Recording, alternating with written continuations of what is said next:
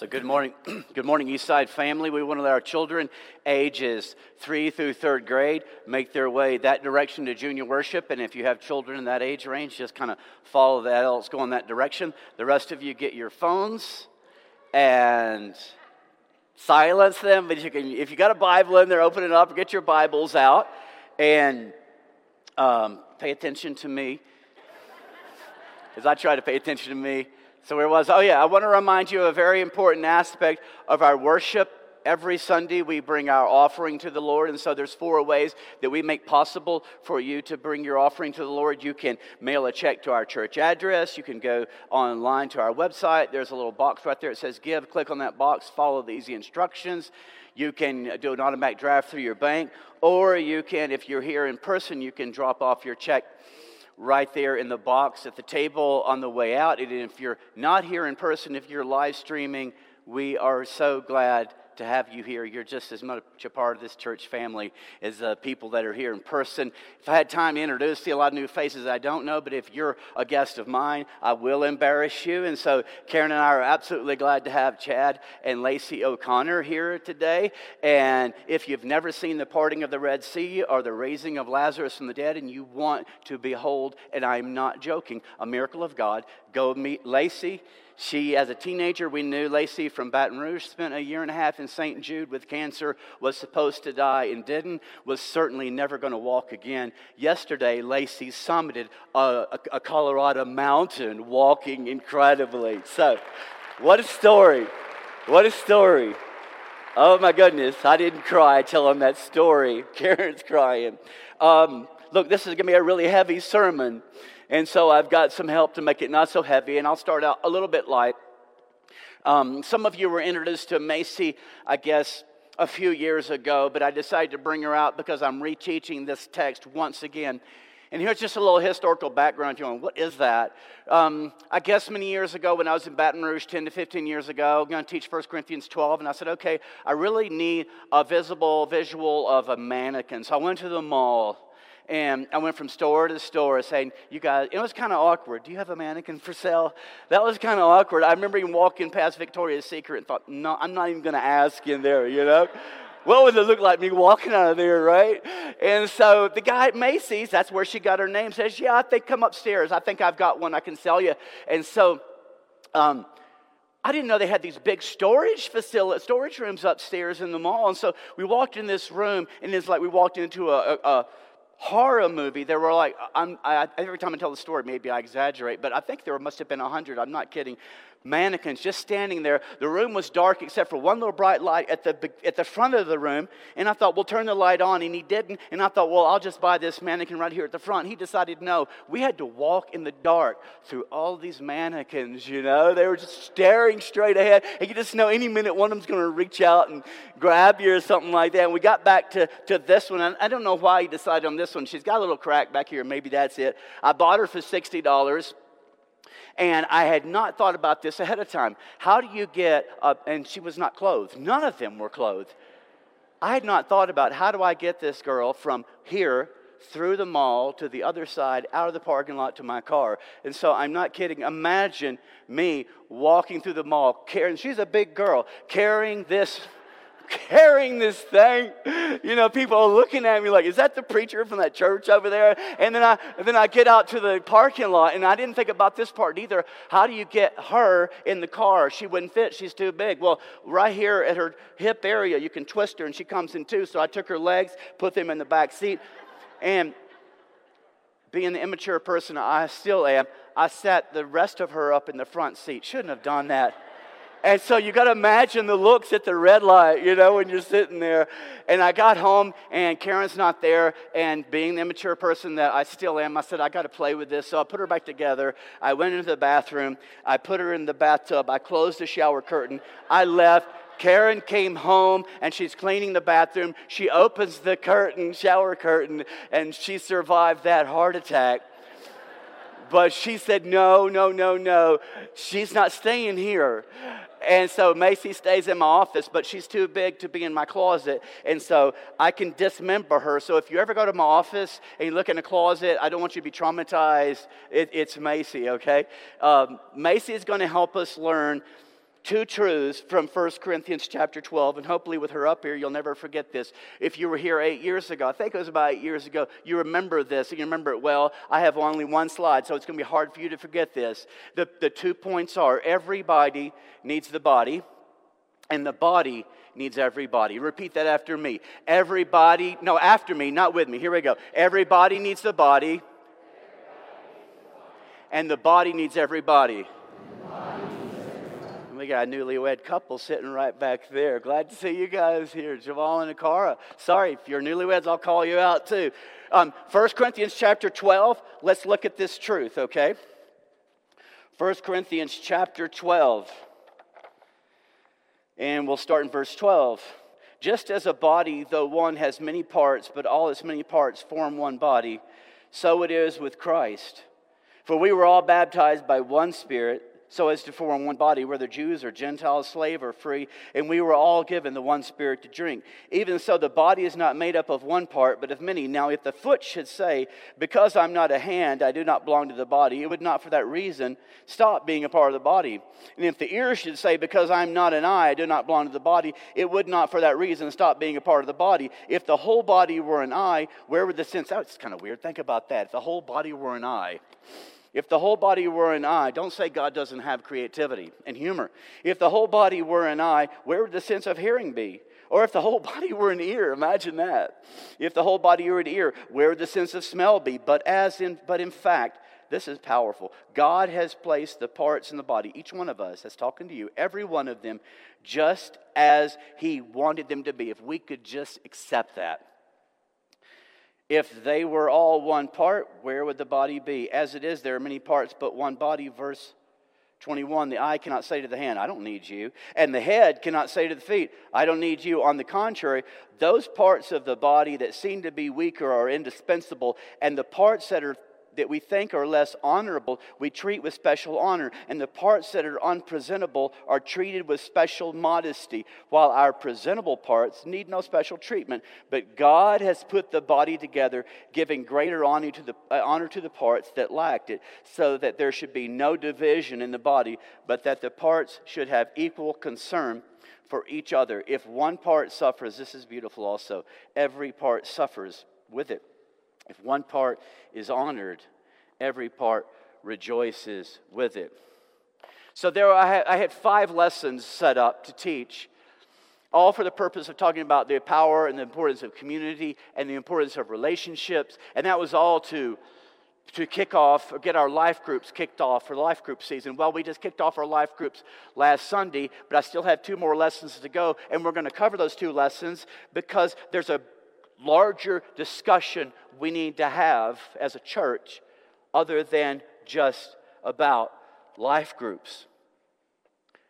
We are now in a time what I would call post-COVID recovery. Our church and churches are going through what I would call post-COVID church recovery. I think it's obvious. COVID, man, it did its number on us. COVID did some damage to our lives and to our nation, and did some damage to our churches as well. And while the damage of COVID is extensive in many ways, in the wake of his damage, there were 2 mistaken trains of thought that surfaced as it related to church life. And those 2 mistaken trains of thought are, number 1, I don't think I need church.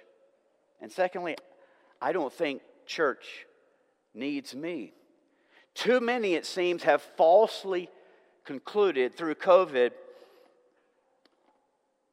I can do this faith thing on my own.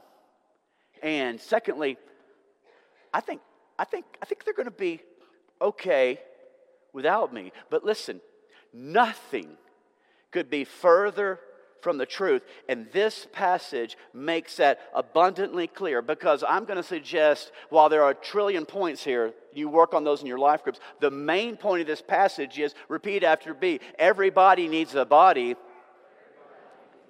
and the body needs everybody. And so Paul makes this clear, and he's using the illustration of the human body, comparing it to the church. comparing it to the church, and he's talking about an ear and an eye and a hand and a foot. And so the hand says to itself, the left hand, and maybe you've heard this before, I'm just not into the institution of the body. I'm not into organized body. You ever heard people say that? I'm not into the institution of the church. I'm not into organized religion. But you wonder, what kind of religion do you want? You want disorganized? And so what I'm going to do is I'm just going to secretly slip away and separate myself from the body. And I'll be okay right over here, and the body's going to be okay without me. Wrong. Wrong. Why? Repeat after me. Everybody needs the body, and the body needs everybody. The hand, listen, is going to wither away and die, disconnected from the body. And the body is never again going to function to its full capacity without the hand. You cannot, it's clear, you may fool yourself into thinking you cannot survive, you cannot thrive disconnected from the body of Christ. Now that's a truth that God laid down in creation. Man was not created to be alone. We need community. Now, I want to stop and clarify something, because I'm likely getting ready to make some people angry that I don't intend to make angry. Some of you get angry, maybe you need to get emotionally stirred up and convicted for change. But some of you, I just want to state this here. I believe COVID is real. And I believe it can be caught by someone else. You catching it for someone else. I don't think it's a conspiracy. I have a 34-year-old friend that died from it. I don't believe the doctors were making it up when he said that's what killed him. So I believe this is real. And therefore, if you are being wise for health reasons to avoid close contact, then I respect that. As a matter of fact, what I'm really impressed with, if those that have said for wisdom and responsible distancing for health reasons, I'm gonna pull away to some degree. But I've watched some that have done such a marvelous job of staying connected and with the church body in very, very creative ways, and who've maintained consistent communication. That's phenomenal.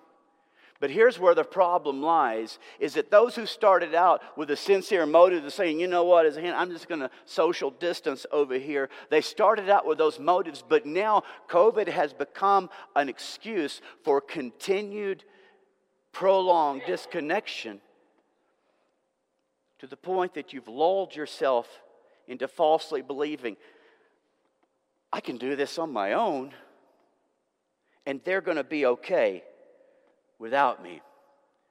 First of all, if you're thinking I can do this on my own, then the Bible from Genesis to Revelation, with its huge theme of the need for community, then all that's wrong. If you can do this on your own, you have proved God wrong. But secondly, as far as they'll be all right without me, I'll just tell you from Scripture I can prove that point not true. But secondly, I can tell you from personal experience, no, we are not okay. The hand is not, the body is not okay without the hand. We are not okay without you. We feel the hurt and the discouragement of your absence. And this is not the church police saying, you're supposed to be at church. No, you're loved, you're needed, you're missed. And it's not like you have to have the role of the preacher for that to be true, okay? Noreen Gardner recently died at 101. Just a month ago, we did her funeral. And the Sunday before she died, before she went into the hospital and died, she was here with her church family. And you would think at 90 years old is like, we would be okay with at 90 years old her saying, I'm 90. You know, I've been to church so long. I've been part of the church body. At 90 years old, I think that's enough. And, you know, there's COVID. And you would especially think that would work when you're 100. Okay? We would have understood. But she was consistently and faithfully here. The truth is, Noreen was more faithfully connected to this church body than many people who were 60 and 70 years younger than she was. She could have said, I'm 101. Like, what am I going to do? What do I have to offer? They don't need me. She was here. And it was absolutely amazing. Not once here did she ever complain about her life situation, although she had some reasons to complain. She was losing her sight. She was losing the health of her body. Not once did she ever complain about the church. If there's people in the church, there's always reasons to complain. She never did. She was always so kind, so loving, so gentle, and so sweet. Okay, sure, she wasn't preaching or teaching children's classes at 100 years old. She wasn't unloading moving trucks for new people to come in. She wasn't out helping us cut down the trees when we were working on our landscape here. But her presence here alone, I'm not kidding. And Rhonda's not here. Oh, I hope she's watching. It's her daughter. Her presence alone, it kept me going. And it was so incredibly encouraging to all of us. The same is true for Lillian Geist. Now, Lillian is not 101. But Lillian, if you're watching, let's be honest. You're not a spring chicken. She would be laughing right now. She's probably watching. I hope she is. And Lillian has had some health issues. And Lillian has made some wise decisions about not always being here. But I'm going to tell you, throughout COVID, for the 2 years, we'll call it 2 years, I don't know how long it was really, up to this very day, never did she fail to consistently send letters to the staff and elders of this church, telling us that she loves us and telling us that she's with us. Huge part of encouragement, of doing her part. So, we got a stubby arm here. And the stubby arm accidentally hits the right arm. And it hurts the right arm. So what do you do when you get hurt by somebody in the body? Let's see if we can do this right. Stubborn right arm. The right arm decides, I'm out of here. Isn't it shocking how many people leave a church because they got their feelings hurt, and instead of obeying Jesus and going to them and talking to them to reconcile with them, they just leave? Because, look, how many other arms are there over there? I was looking for a body with more arms. The only arm that is there is that stubby arm. And this body is not meeting my needs. What a selfish statement. This body is done. So I'll tell you what I'll do. I'll show that. I'll just go over here on my own. And I'm going to have my own contemplative Christian life with just me and the head, just me and Jesus. But arm, there's a wee problem here. The head is over there, not over here. You don't get it. You see, you cannot disconnect from the body without disconnecting from Christ, because the Bible is clear. Jesus is the head of the body. He doesn't disconnect from the body. He is in the middle of the church. You are fooling yourself to think that I can be close to Jesus but distant from his body. That's kind of like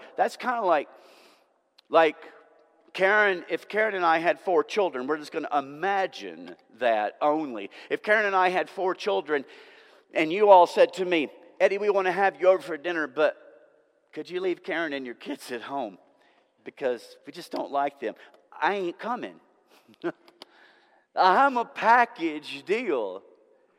I have a family, all right? You reject me, and you reject my family, you're rejecting me. Now, let me just clarify something. So, Eddie, that means there's never times when I need to go and be alone. Of course there are. I do that. Jesus, did he not? He went away to the mountain, okay? But did he stay there and say, it's just going to be me and the Father here on the mountain for the next whatever? He came down from that mountain re-energized for service and re-engaged in the body that he was a part of. Jesus is never outside of the church. Now, there is an interesting phenomenon that's become very pronounced throughout this COVID ordeal, and at least from my observation, it's really become pronounced, and it's something that's called ghosting. You ever heard of ghosting? Ghosting is this new colloquial term that refers to cutting off contact with someone and you don't give them any word about it, or no warning or explanation. And they call it ghosting because it involves someone just basically essentially vanishing into thin air. It's kind of like they're a ghost. You're used to seeing them here as a part of the church family, and all of a sudden, poof, they're gone. No word, no goodbye, no explanation. And you're kind of just sitting there going, I thought we were family.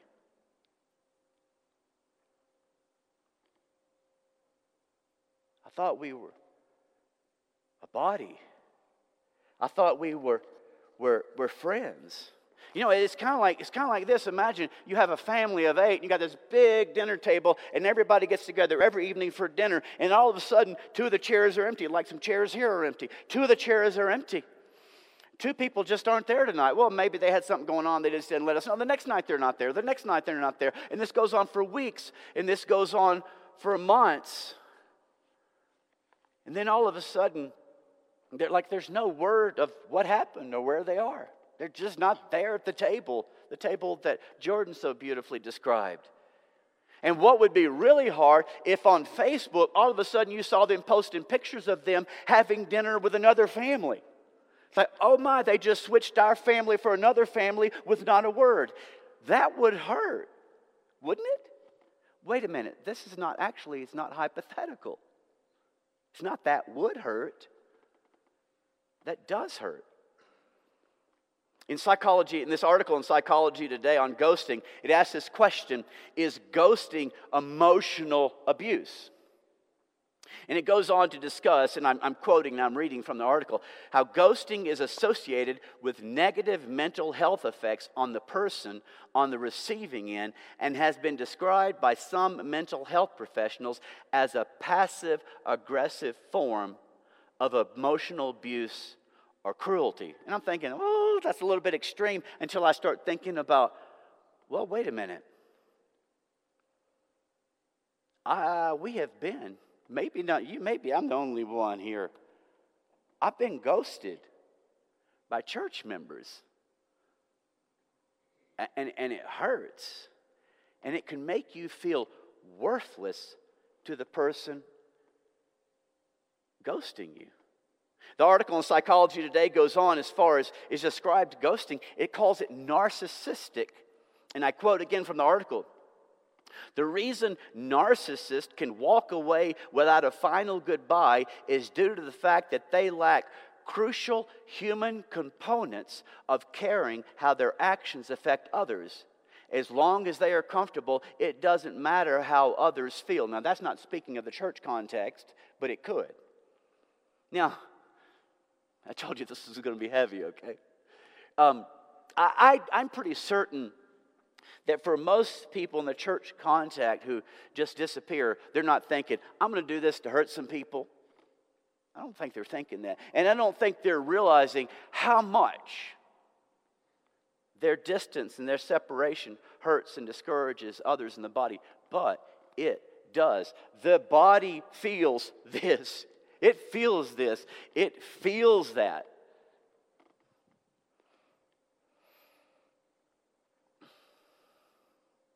Some months ago, I noticed a couple hadn't been here for a while. And, well, it was like maybe a year ago, a year and a half ago. And I thought, okay, it's COVID. Benefit of the doubt, it's COVID. But then, I don't know how I noticed, they're over at that activity with that group of people. They're on this airplane with all of those people. They're going here to this public place, here at that public place. And I realized all of a sudden, okay, this isn't COVID. And I met with them and not, why aren't you at church? Like church, no, I love them.